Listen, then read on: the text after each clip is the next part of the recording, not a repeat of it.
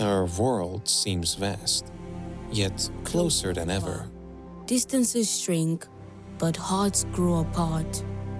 We find ourselves at the crossroads Of connection and isolation, of unity and division. Have we ever stopped to consider the mark we leave on this world? What legacy will remain? In our house, our neighborhood, Our nation? We're called to become radiant symbols of compassion and hope. Reaching not just the house next door, but also to distant lands across vast oceans. Let us embark on a journey together, transcending geography. propelled to love unconditionally, serving with unwavering devotion. Stepping into a divine mission together, we'll build bridges over division. We will redefine borders. We will seek unity as we look to love our neighbors and nations.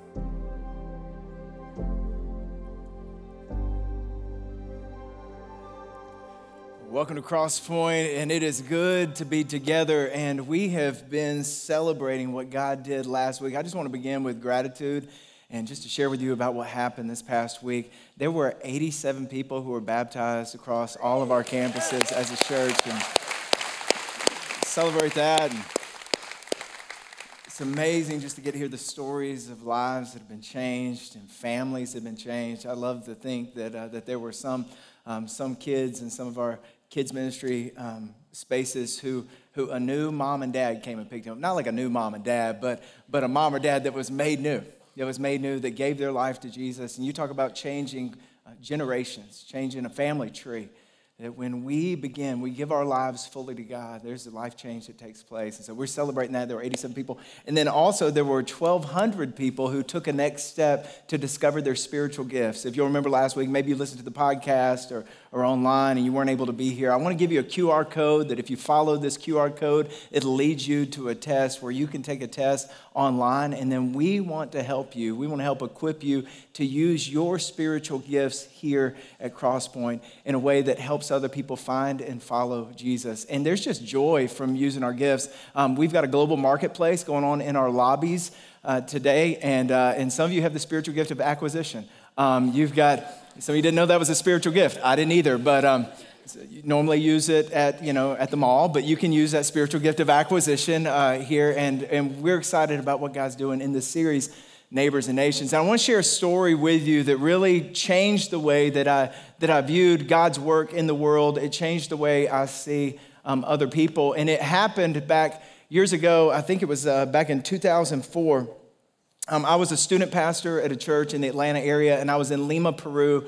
And I was scouting out a mission trip, and we went down there. I was with my friend George, and on our last day there, we only had a couple days there, but on our last day there, there was an invitation to come preach at a house church, and it was really cool because there were only a couple dozen people kind of piled into this courtyard in this church, and we had to catch a flight a little later on, and I had an opportunity to preach. It was my first time ever preaching with a translator, which was amazing because I would speak in English and they would speak in Spanish. That's the way translation works. And I spoke in English and they spoke in Spanish. And if I raised my voice, they raised their voice, and it was incredible. So I would do, and I started getting into it, and I was like, if I raise my hand like this, they raise their hand like this, and I was like, this is incredible, And then there was this lady who was on the front row, and she was in tears. And I'm like, I don't know. It was obvious that God was doing something in her heart. We finish up the message, and she comes up to the translator and tells me through the translator, God told me you're the one.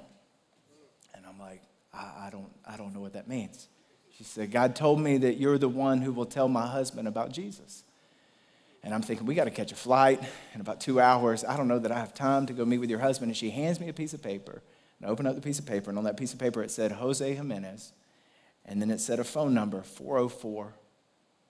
Now, I was a youth pastor in Atlanta. And in Atlanta, my area code was 404. This lady didn't know where I was from. She hands me this piece of paper. And in that moment, I'm like, well, maybe I am. There was this moment. And I go back to that moment and say, some people hear that story and they go, you know what? It's a small world. Is it? I mean, is it really a small world? 7.8 billion people. Is it really a small world, or do we just serve a big God? We serve a big God whose desire is for all people to come to know him. God's heart is that none would perish, but that all would come to repentance, that all would return home, that all would live in love with him and receive his love for them. God wants that so much that he gave his son. And God's love for the world is why we're entering this series talking neighbors and nations. Have you ever heard the story? Maybe you heard it as a kid, or maybe it's the first time you'll hear it, but a story about when Jesus cleared the temple. Does that sound familiar? Let's go back and let's look at it together in Mark chapter 11. Mark chapter 11, in my Bible, it's page 922. I don't know what it is in yours, but Mark chapter 11, we're going to look at this story, and it's the story about when Jesus flipped the tables in the temple. Pick up in verse 15. It says, on reaching Jerusalem, Jesus entered the temple courts and began driving out those who were buying and selling there. He overturned the tables of the money changers and the benches of those selling doves, and would not allow anyone to carry merchandise through the temple courts. And as he taught them, he said, is it not written, my house will be called a house of prayer for all nations, but you have made it a den of robbers. And let's look at the context. Let's look at what's going on. In Jesus' day, in the nation of Israel, in Jerusalem, they had the temple. And the temple was the center of worship. It was where people came to experience the presence of God. It's where people came for festivals. They would travel from all over the world to come to Jerusalem to worship there at the temple. And that was the place where they experienced the love of God. That was the place where God changed their life. That's how they worshiped him. And this was the place where it was believed heaven met earth. It was a thin space. It was a place where people encountered God. Now, in the temple, there were certain sections or divisions. You had the Holy of Holies over here, and the Holy of Holies is the most holy place. It was where the Ark of the Covenant was kept. Some of you are thinking about Indiana Jones right now. But the Ark of the Covenant was considered it was the most holy furniture. It was the place that symbolized the presence of God. It was where the presence of God dwelled, and that was in the holy place. And the only person who could go into the Holy of Holies was the high priest. And one day out of the year, on Yom Kippur, the high priest would enter into the Holy of Holies to sprinkle the blood of the sacrifice that was made for the sin of the people. That's the Holy of Holies. And then you have the holy place, and the holy place was the next place. That was around where the court of priests were, and only the priests could go. So only the high priest could go into the Holy of Holies. The priest could go to the holy place. And then outside of that, you have the court of Israel, and the court of Israel was where the men would go to worship. Then you have the court of women, and the court of women was where the women would go to worship. And then outside of that, you had the court of Gentiles. And the Gentiles, or non-Jews, the foreigners, the outsiders, this is where they would go to worship. And so you had these divisions of the temple, these sections of the temple. And so in the story, Jesus goes to the court of Gentiles. And that's where he clears house. That's where he flips tables. Because what had happened was some people had set up kind of a place in the court of Gentiles that took advantage of the Gentiles who were coming in to worship. And so they had tables where they were selling sacrifices, because when people came and they traveled a long distance to come to worship, they would need an animal to sacrifice. And some people had set up places to sell animals. They say, hey, that dove that you have, you need a blessed dove. And so there was just this selling that was going on there. They would tell people, you can't use, and people were unable to use their foreign currency to be able to pay the temple tax. And so they had to exchange for a shekel to be able to pay their temple tax. And so there was this, they were charging exorbitant rates of exchange for the people. And so there was the way that outside, it says that back in that time, there were people who, they had set up a shortcut across the court on the Temple Mount, across the court of the Gentiles to get to the other side of the temple. And so there was kind of a shortcut. So what was sacred space for the Gentiles, they had set up kind of this place to cut across. That's why it said that Jesus wouldn't let them carry their merchandise across. People were just trying to save a few minutes, and they were completely disregarding somebody else's encounter with God. And Jesus flips the tables, and he quotes a passage from Isaiah and Jeremiah. In Isaiah 56:7, he says, "For my house will be called a house of prayer for all nations. Now that's a reference, that's a throwback to Solomon's prayer. Solomon's prayer in 1 Kings chapter 8. This is Solomon's prayer when he's dedicating the temple. I want you to hear what he prays when he blesses the temple. He says, this is Solomon praying to God. He says, as for the foreigner who does not belong to your people Israel, but has come from a distant land because of your name, for they will hear of your great name and your mighty hand and your outstretched arm. When they come and pray toward this temple, then hear from heaven, your dwelling place. Do whatever the foreigner asks of you, so that all the peoples of the earth may know your name and fear you, as do your own people Israel, and may know that this house I have built bears your name. So Solomon is praying, God, would this be a place that when people come from all over the world, that they come and they pray, they come and they think, maybe this God is the one true God, and they offer up their prayer. Would this be the place where you hear their prayer and where you answer their prayer, and they go back home and they tell their homes and they tell their families and they tell their cities and they tell their countries that God is the one true God? So God, would you answer their prayers for your glory, for your name, for your fame throughout the world, a house of prayer for all nations. And this is the context. This is what's going on when Jesus flips the tables. And I was thinking about this. I was like, it's wild that he goes over and he I'm not going to do it, but he flips the tables. It's wild that he flips the tables and he goes through all this when in only a few days he's going to go to the cross. I mean, in only a few short days, he's going to completely abolish the sacrificial system. It's going to be over and done. When Jesus is hanging on the cross and he says, it is finished. In that moment, the reason he says that is because the sacrificial system is done. Jesus is the final sacrifice. He is the perfect sacrifice. He is the Lamb of God who's come to take away the sin of the world. So when he cries out, it is finished, Matthew tells us in that moment that the 60-foot tall curtain that separates the Holy of Holies from the holy place, that curtain was torn from the top to the bottom. So it'd be clear that no man has torn that curtain, but the hand of God has ripped that curtain, this dividing wall between mankind and a holy God because of what Christ did on the cross. Now we can enter in and we can have a relationship with God. The reason they call it the gospel is because it's good news. It's the best news going on in the world. So when Jesus cries out, it is finished, he has made a way for us. 3 days later, he rose from the dead to prove that the sacrifice took. That now we can know God. And now we receive the Holy Spirit. So God doesn't live in a temple made by hands. He lives in us. We are the temple. And so Jesus goes and he flips over tables, even though he knew all of that was about to happen. Why did he do that? Why did Jesus get so angry? Why did he get so angry? You know, anger is a valid emotion. Anger will reveal what matters to you. Oftentimes we get angry because of our own pride, because of our own ego. But what we see here is what matters to God, what matters to Jesus. It's interesting, Jesus doesn't get angry with sinners. He doesn't get angry with the tax collectors and the prostitutes. He doesn't get angry when he's crucified. He doesn't get angry when they drive nails into his feet and to his hands.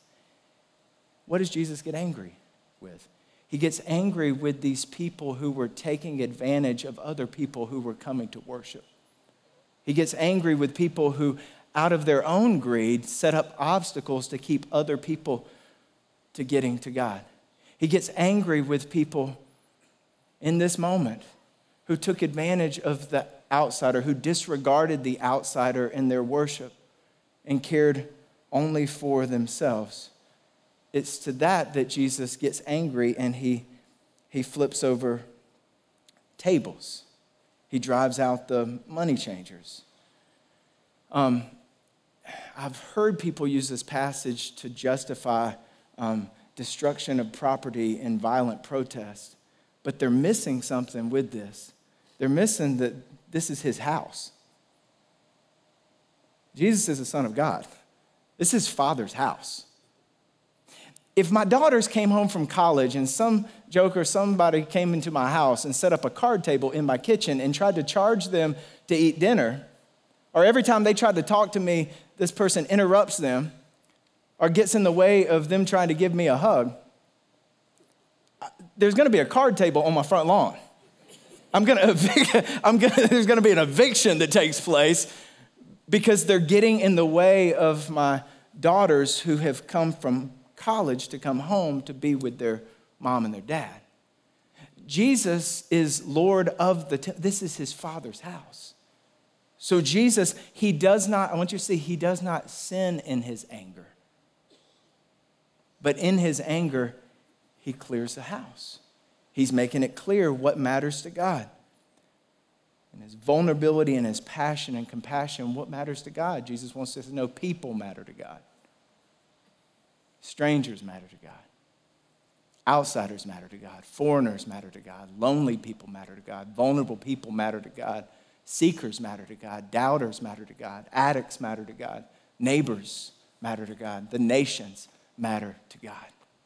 And we can become like those people in the first century. Here's how. When we become more focused on the insiders than we do the outsiders. Anytime we value insiders, our insider group, than the outsiders, we can do the same thing. I remember one time I went to a church and I visited church, and when we went in, they had this time in the service called the greet. You know about the greet? We sang the songs, and after we sang the songs, the person up there said, okay, now I want you to take a moment and just greet the people around you.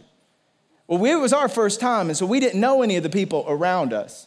But then we looked around, and all the people around us, they're like high-fiving and hugging and like talking and sharing stories. Hey, you remember the time? I mean, it was like when you go to a movie theater and you see two people making out, and you can tell they're having fun, but you don't know if you're supposed to be there. You know, it's like sometimes what we call really good community cannot feel that way to somebody else when we lose sight of the outsider. And so Jesus wants us to have his heart for the outsider, that we wouldn't forget about the outsider. Paul picks up this theme in Romans chapter 15. In Romans chapter 15, if you've got a Bible and you want to turn there with me, we're going to look at this together. I want to ask you a question as you're turning there. Can you remember a time when you were an outsider? Can you remember a time when you were new? Maybe you moved to a new town, started at a new school, started a new job in a new city, new department, new church, new neighborhood. Can you remember what it was like to be an outsider? Can you remember what it was like to be a stranger? Can you remember what it was like to be new? I want you to get that in your mind. I want you to think about how that felt. Now I wonder, can you think of a time when somebody saw you, when you felt seen? Can you think of a time when you were an outsider and somebody saw you and they noticed you and they welcomed you in and they demonstrated hospitality and they made room for you? Can you remember how that made you feel? I want you to think of their name. Think of a person who helped you feel seen and known and loved. Think of that person. Think of their name. Now I want you to tell the person next to you that person's name.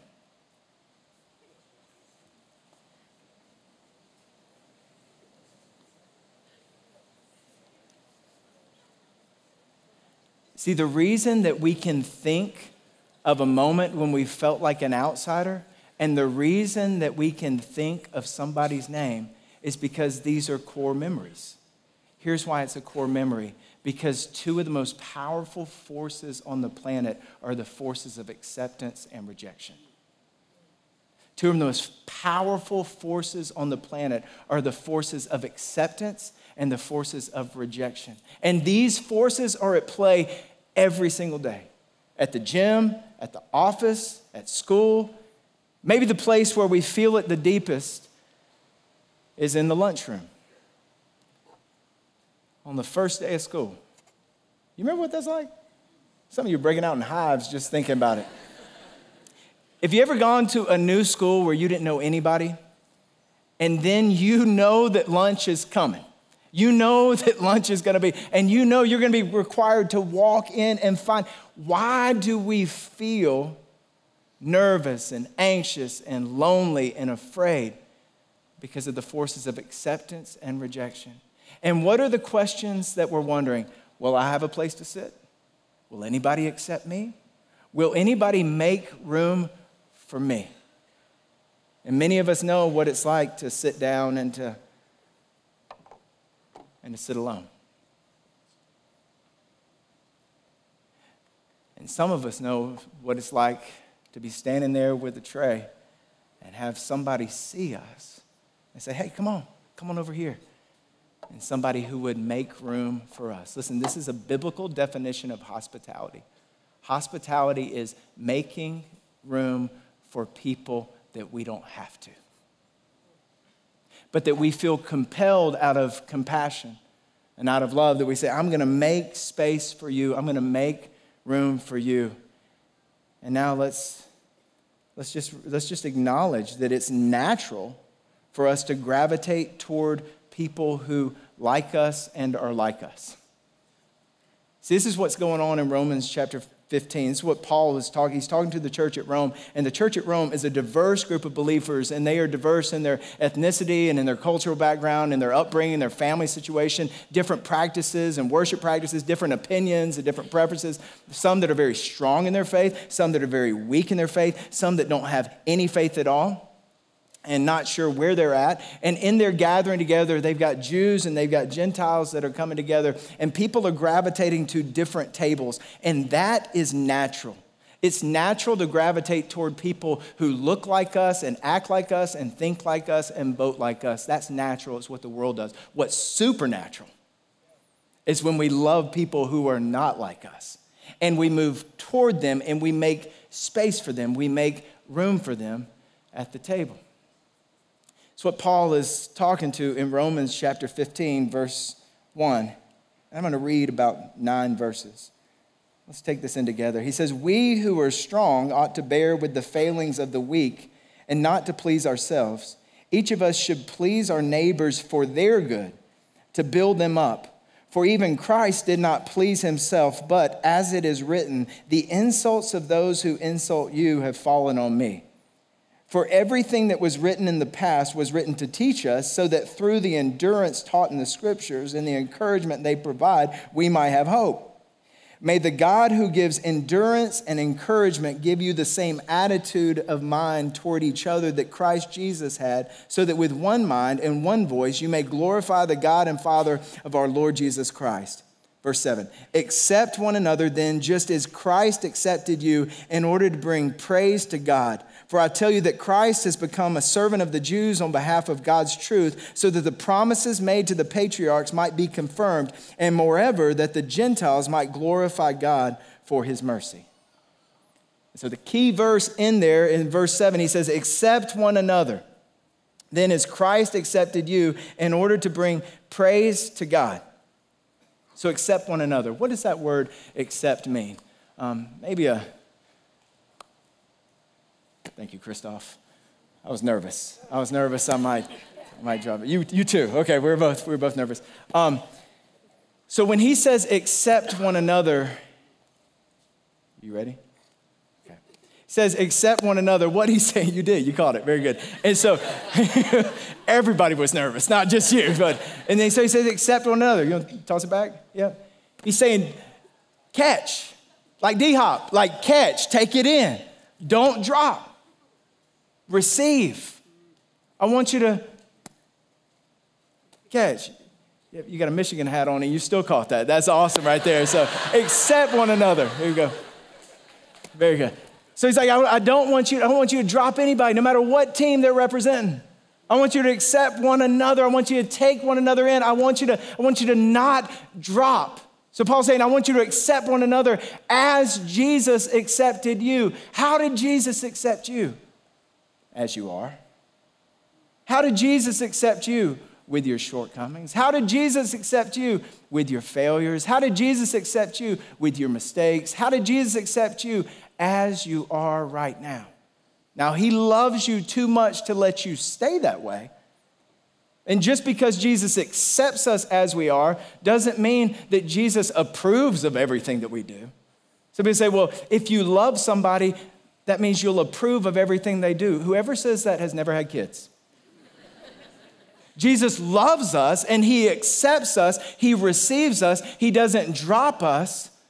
But it's in that context of his acceptance that we experience transformation. And so Paul is telling the believers at Rome, accept one another as Christ Jesus has accepted you. Don't drop them. Too much is on the line. Accept one another.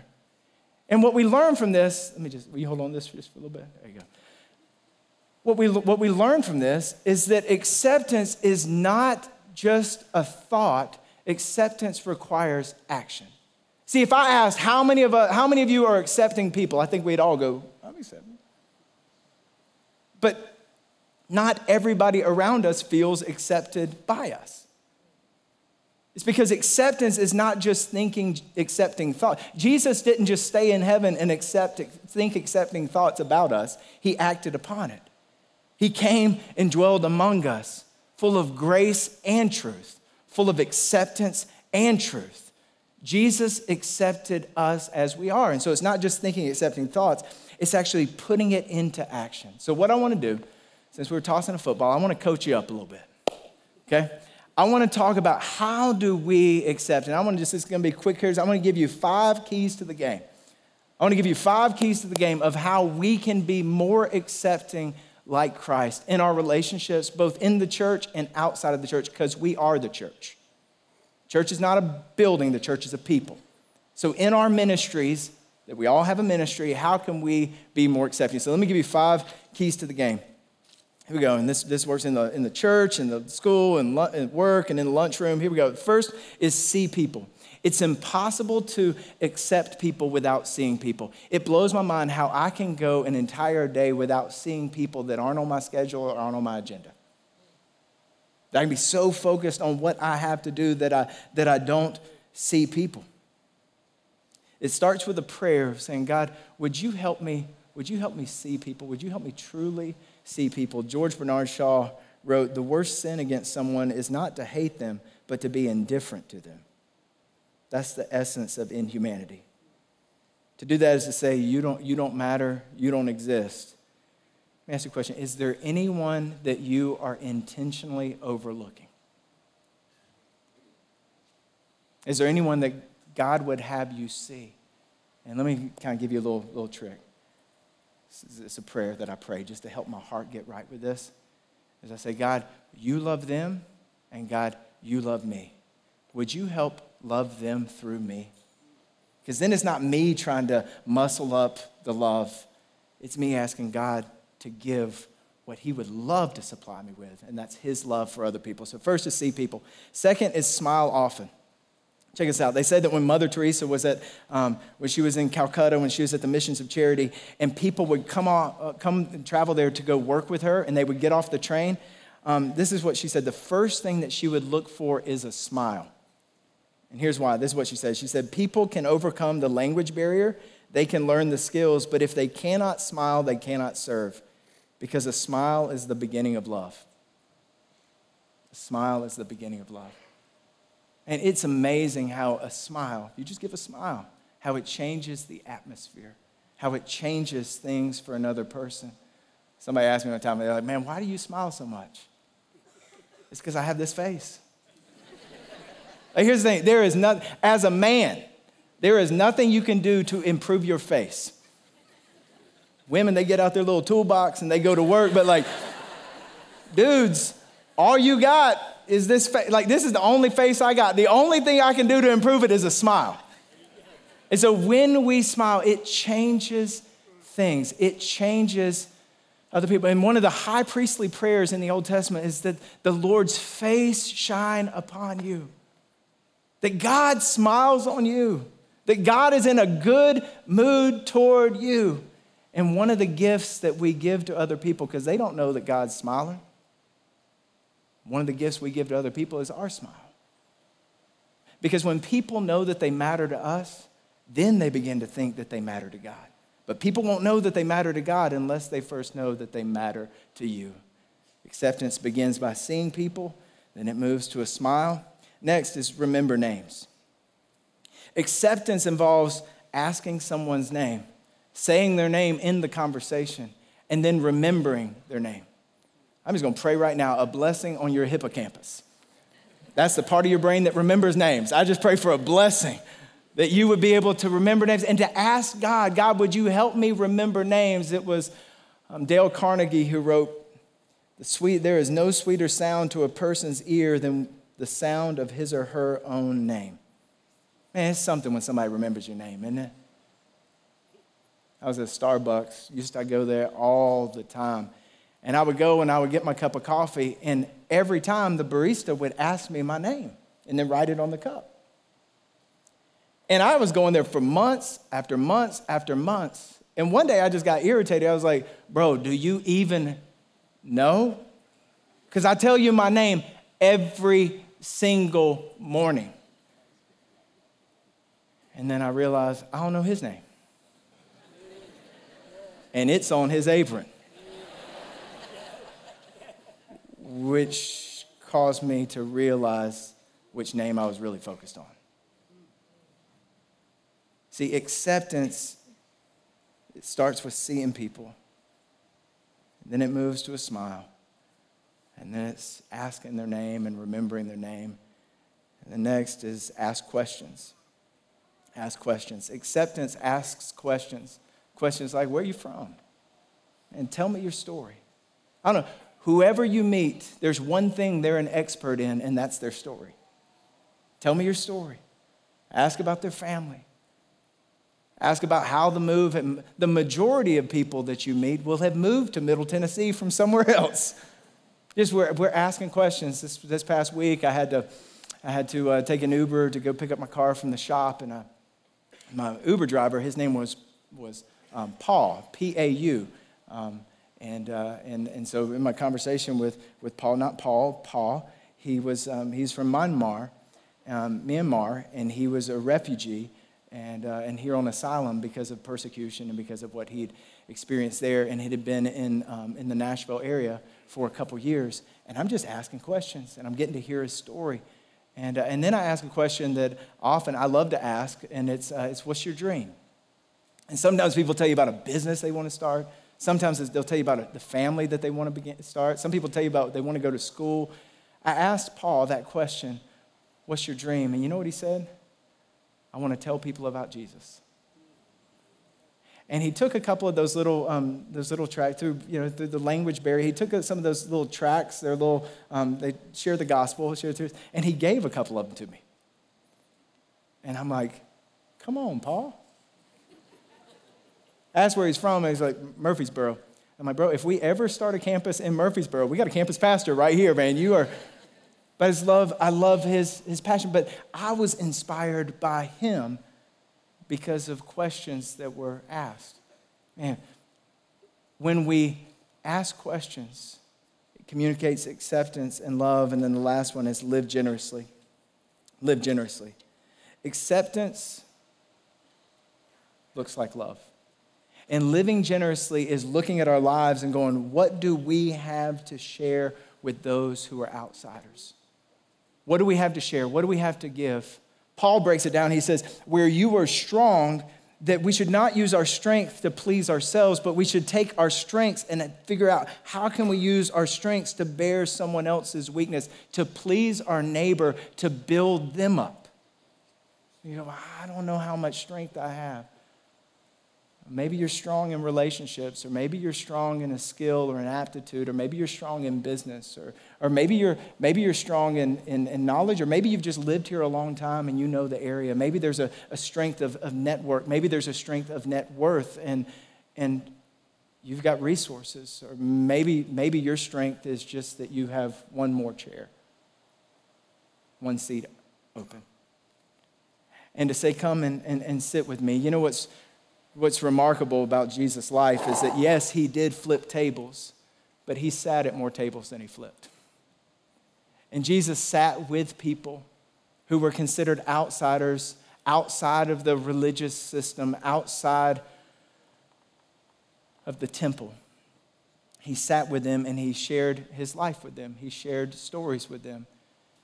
He built relationship with them. He opened up a seat for them. People who thought they were a million miles away from God. Jesus, the Son of God, he tabernacled among us. He's temple, presence of God. And he came to show us who God is and what God is like. And as followers of Jesus, now we carry his Spirit. And we have the opportunity to let people know they're not separated, but the invitation is for them to be close. And for many people, it begins with being close to us, that we would accept them. Because people gravitate toward environments of acceptance and they move away from places where they feel rejection. And I want you to think about this. With all the people moving into Middle Tennessee, and I know a lot of them are from California. We love Californians. We do. We do. We do. And people move here from beyond California. And we love them. We do. And we receive them. And we accept them. And here's a really cool thing, is every day we have an opportunity in the lunchroom of life to be a part of somebody's core memories. Because they're going to remember whether they experience acceptance or rejection. And we put everyone's welcome on our signs. My prayer is that it would hang over our homes, over our lives, that we would demonstrate the love of Jesus to our neighbors and to the nations, that people would know that they matter to God because they first know that they matter to us. And we can't do that on our own. It's not natural, it's supernatural. And it starts with his Spirit living in us. And so what I want to do is I want to pray for you. I want to pray for us that God would do this work in us, that he would give us his heart for our neighbors and for the nations. Let's pray together. Father, we thank you. We thank you for your love. We thank you for your truth. We thank you for your grace for us. And we pray that as your people that we would carry your heart. We pray that you would help us see people, that you would give us a smile, you would give us authentic joy, that there would be joy in relationships and in conversations.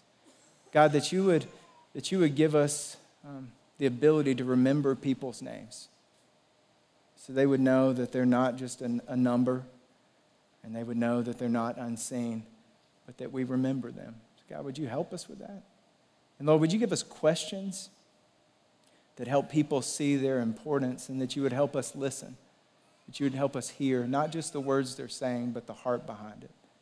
And then, God, would you help us as your people be open-handed with what we have, that we would live generously, that we would love generously, that we would make space on our calendars and make space at our tables and make space in our homes and make space with our lives, that people would experience the God who loves them, who gave his Son, and has given us his Spirit so that we can love too.